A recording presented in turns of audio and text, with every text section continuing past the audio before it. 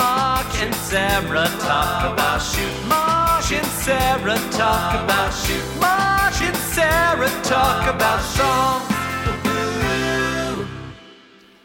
Welcome back, everyone, to episode 51 of Mark and Sarah Talk About Songs. Not to be confused with Area 51, although I do sometimes make sounds that might make you think I am an extraterrestrial life form. That's right. On this home. Hey, that's right. On this podcast, I am your co-host, Mark Blankenship, and with me, as always, is the divine, spectacular, and certainly not extraterrestrial Sarah D. Bunting.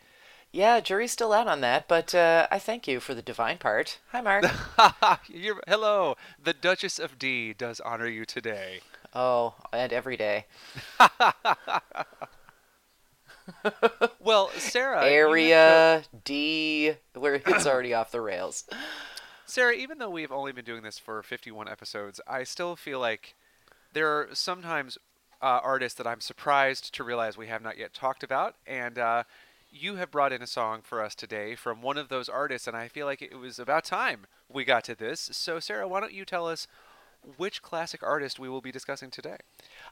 Today we've got some Billy Joel from the album Glass Houses, specifically the track Sleeping with the Television On. I believe that the way that we wended our way around to ranking the Indigo Girls album is that I had suggested ranking Billy Joel's greatest hits, and then we were kind of like, that could work, but neither of us was like thrilled about it, and so I was like, all right, well, let's backburner that, and maybe we can find another album that would be a better fit.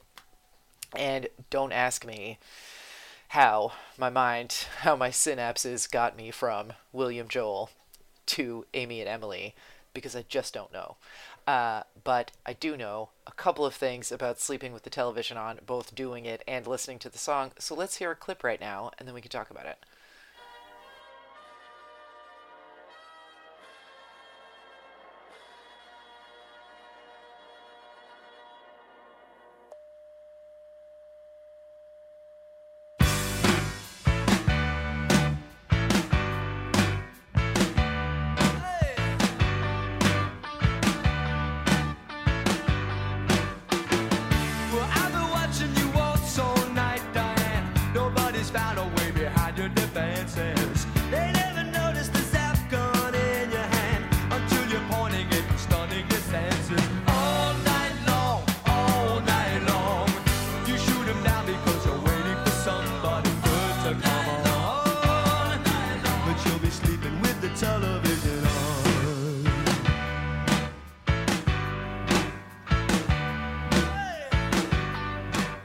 Okay, for the younger listeners in the audience, and I have to say, I am too young to actually remember this happening, or just wasn't allowed to watch any TV, but that clip that you hear in the beginning of the song is how television stations used to sign off for the night. You may, if you've watched Poltergeist, you are familiar with this, that they would show some footage of the flag, they'd play the Star Spangled Banner, and they'd be like, this ends our broadcast day, and then it would go to static. Like, shit was just not on for 6 horrible hours, which, knowing this, and knowing what I do as my day job, I think adds to the overall sense or the atmosphere of the song. But I actually just like the song. I like this whole album. This was like the first album of Billy Joel's that we like really owned as a family. It's the one I've heard the most times. It's the one I'm the most forgiving of. And this is just a like straight ahead sort of late 70s pop song about, you know, that line in Tootsie where he's like, we could, role play, but I just really want to make love to you. And then she throws a drink in his face, even though he got that line from her. Yes. It's sort of like song form. And it's one of the few Billy Joel joints where I actually think he sounds kind of sexy. Like that sort of swoop vocally that he does on Somebody Wrong. Wrong. That part, yes. I mean, it's very like cusp of 1980, but in a good way, and this very compact story of like, love and heartbreak in the city and two people who've been burned. It's not trying too hard. It's not trying to sort of step to like Allentown Steelworkers or the fall of Saigon Or the entire history of the world, as in we didn't start the fire. Or like the plight of the Bay fishermen. Like, he was still not quite famous enough at this point, I think, that he could have gotten away with some of that, like, blue collar lament stuff better at this point. But I think what is great about this album overall is that he doesn't try to do that. He's just writing pop songs about love. I think this is a very good story that's almost country music in the fact that there's a narrative. It's addressed to a woman. It's not, you're not sort of like, it's not like that vague imagery or, strained metaphors. He's just telling you what happened. It's a good guitar break. I don't know. I just like it. I think this is everything that Billy Joel does well and nothing that he doesn't do well but kept annoyingly trying to do and trying our patience as fans. Were you familiar with the song before we addressed it on the podcast? No, I had never heard it before, and I have to say it has really helped me to get over my general lack of interest in the songs of one William Joel. Because Really? well, first of Why all, is that? Well, back I me mean, up. not, well, actually, both. I was going to say, why did it help you get over it? But also, talk to me about your lack of interest, because it's like, it's one of those things growing up in Jersey where, like, you don't have a choice. You're interested whether you like it or not. Yes. Well, first of all, let me say that I am old enough, so I know you are too, to remember the TV going off at the end of the night, because when I had a TV in my room when I was in 5th grade, I would stay up later than I was supposed to and watch until the flag and the Star Spangled Banner and then the white noise or the fuzz, the snow, and then I would go to bed. And I also remember randomly that Nickelodeon, before the advent of Nick at Night, used to go off at 8 p.m. You would see Danger Mouse, you would see the like 3-minute clip of Banana Man, and then that would be it until the next morning when Pinwheel came on for 16 hours. Oh, So God, Pinwheel. I remember too For much about the 16 Nickelodeon hours. schedule. Oh, my God. Pinwheel. I mean, tell me I'm wrong. It was 16 hours of Pinwheel, and then finally you got to Today's Special with Jeff the Mannequin that came to life. Uh-huh. And Fred Newman of Mouth Sounds. That's exactly right. But this is not So- Mastan. Mark and Sarah No. talked about Nickelodeon. Although it could be. I mean, I'm not saying it won't happen at some point. So, around the same time that I was aware of Nickelodeon's programming schedule, I was also aware of the songs from An Innocent Man. So, the retro songs that Billy Joel released, like Uptown Girl and The Longest Uh-huh. Time and Tell Her About It. And I like all of those songs quite a lot to this day. And then later on, I was aware of We Didn't Start the Fire, which was #1 on the day that was actually one of the songs that ascended to #1 on my actual birthday. So I think of that as one of my special songs, if you will. But so Billy Joel was kind of always there. I was always tapping my toes to some song of his or another. But as has happened so often to me in my life, I got exhausted by the reverence with which people older than me would discuss him and therefore became resistant to him. And like, yes, Piano Man is a good song, but I also started to become exhausted by the self-serious schmaltiness of a lot of his songs, and I find them almost unbearable. Sure. I am not in a New York state of mind. I don't ever want to hear that song again. I find that song so insipid and treacly, and I know that's a sin, and I've lived in New York for a long time. I've even seen Billy Joel perform live at Madison Square Garden, where his self-regard could not have been bigger. I mean, he could have powered Manhattan for 2 days on the energy of his own self-regard and the fawning quality of the people in the room who were cheering for him. And then later I read this story about how he flies in on a helicopter to play Madison Square Garden, and then he flies away again. And it's just like, Oh, I read that God. story. Yeah. And it's just, ugh. It's only so It's- he doesn't wrap his car around a tree again, is A. Yeah. B, Se- New York State of Mind is a bad song. Like the ones that you probably heard just like walking through because they were like inoffensive radio hits, like Yes. that got murdered on Light FM, are the Just the terrible Way You ones. Are is another one. I just can't. Oh, the plinking. Yep, right there Ugh. with you. A lot of it's And horrible. So I just didn't. I don't know. I just couldn't. And we discussed that a little bit before with Bruce Springsteen, who I also came around on. But like you were saying before, I just didn't know that Billy Joel had a song that was this easy. You know, that there's an ease to the melody, there's an ease to the vocal performance. It is kind of sexy. He isn't trying to encapsulate an entire beaten down culture in 3 minutes or less. I just find the song very, very charming. And you have inadvertently given my husband and I something to bond over because my husband loves the entire Glass Houses album.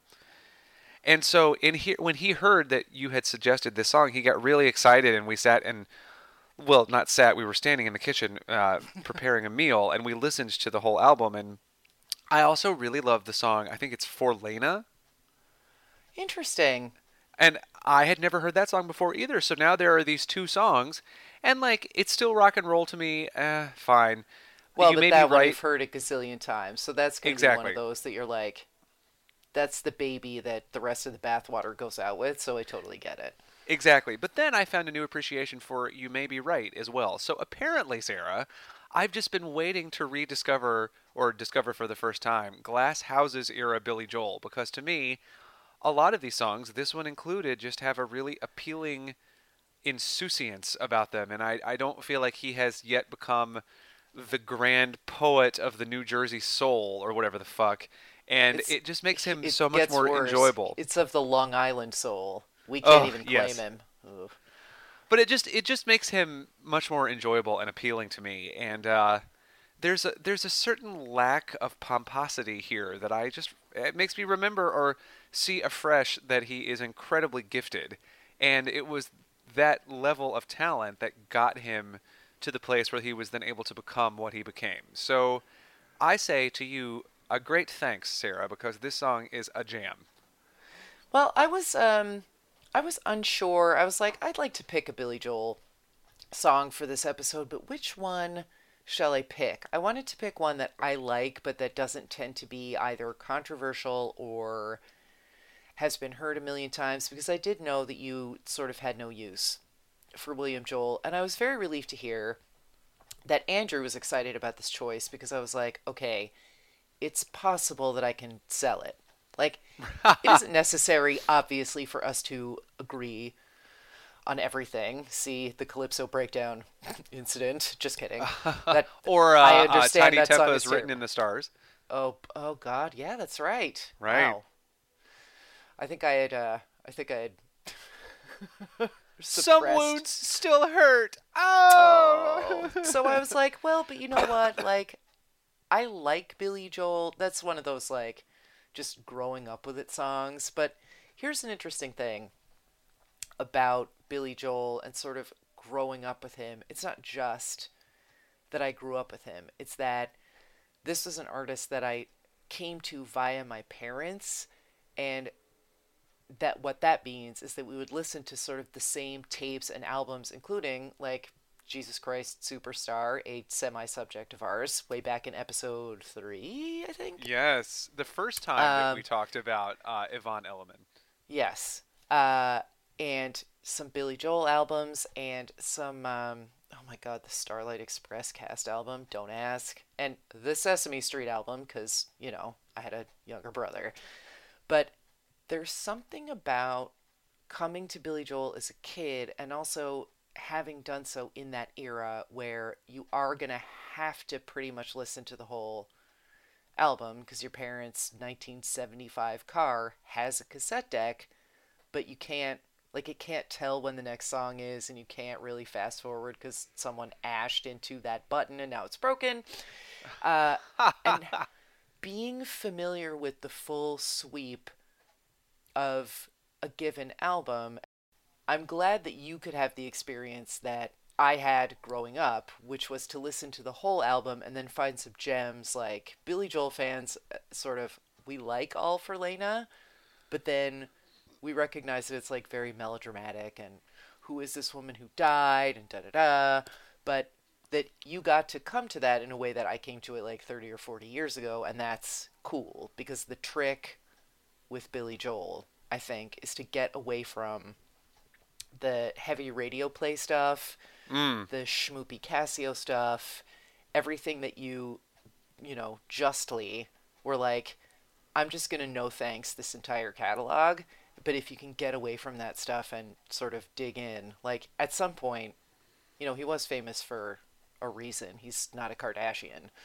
Right. Although, now that I've put that mental image in my own head, it's sort of hilarious. So thank you for coming on this journey with me and William Joel. Well, yeah, and I'm going to have to say, I'm glad, and actually, if the sort of received wisdom about All for Lena is that Joel fans don't like it, I'm glad that I came to it without that knowledge, because I did quite like that song, and it's just a reminder that... Oh, no, we like it. It's just bad. Do you know what I mean? Oh, I just completely disagree with you. I think it's really good. So it's a good reminder, I think, that for any of us who have become so ensconced with an artist that we have started to accept the standard quote-unquote way of seeing something, that maybe sometimes it's helpful to be shaken out of that a little bit. That would be my argument on that particular score. Yeah, no, I disagree. So, and I hope that in a future episode, you can identify some artists that I'm like, Major League, capital N, nope. And then I can have the experience of coming to it and being like, you know what? Maybe I was wrong, and I'm happy to have been wrong, because, I don't know. I'd always rather... Yeah, and similar... Then Sorry, it makes me wonder, too, like, what song do I have some sort of, like, thing that I believe to be true that you would feel something... Well, it's not unlike the way that you completely saw Midnight Train to Georgia differently than me. It's always nice to find out when we hear and see things differently, but still fundamentally agree. Like, Yeah. We like things, but for different reasons. Anyway, so, well, I say thank you for shaking up my paradigm. And thank you, Duchess of D, for saying paradigm, and for giving young Billy another chance. I think it was a net positive for everyone. I agree.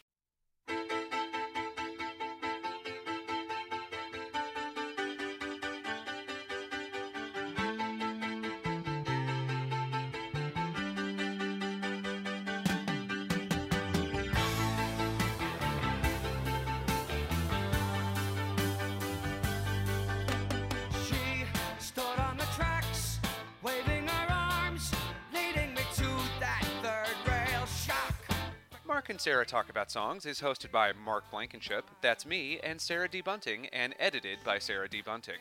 Today's theme song was written by Andrew Byrne, whom I have on good authority is very cute. If you would like to place an ad, request a song, or arrange for a Pop Chart birthday reading by Mark, we'd love to hear from you. Email us at talkaboutsongs@gmail.com, tweet at us at talksongs, or hit up our Facebook page at facebook.com/massedass.podcast. And if you like the podcast, let us know. Leave us a review on iTunes or the podcast download interface of your choice. And please download the music you hear legally. Until next time, this is Mark. And this is Sarah. And this is Mark and Sarah talk about songs. Wishing the undertow would stop. How can a man take any more?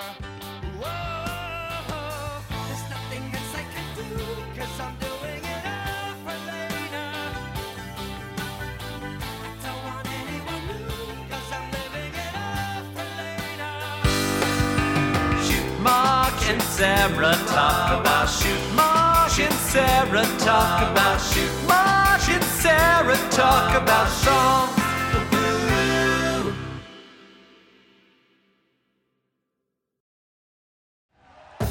Thank you for listening to Believe.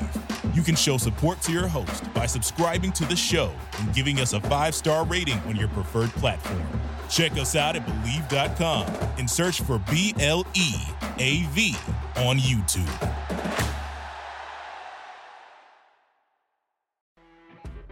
You know when you're listening to a true crime story that has an unbelievable plot twist that makes you stop in your tracks?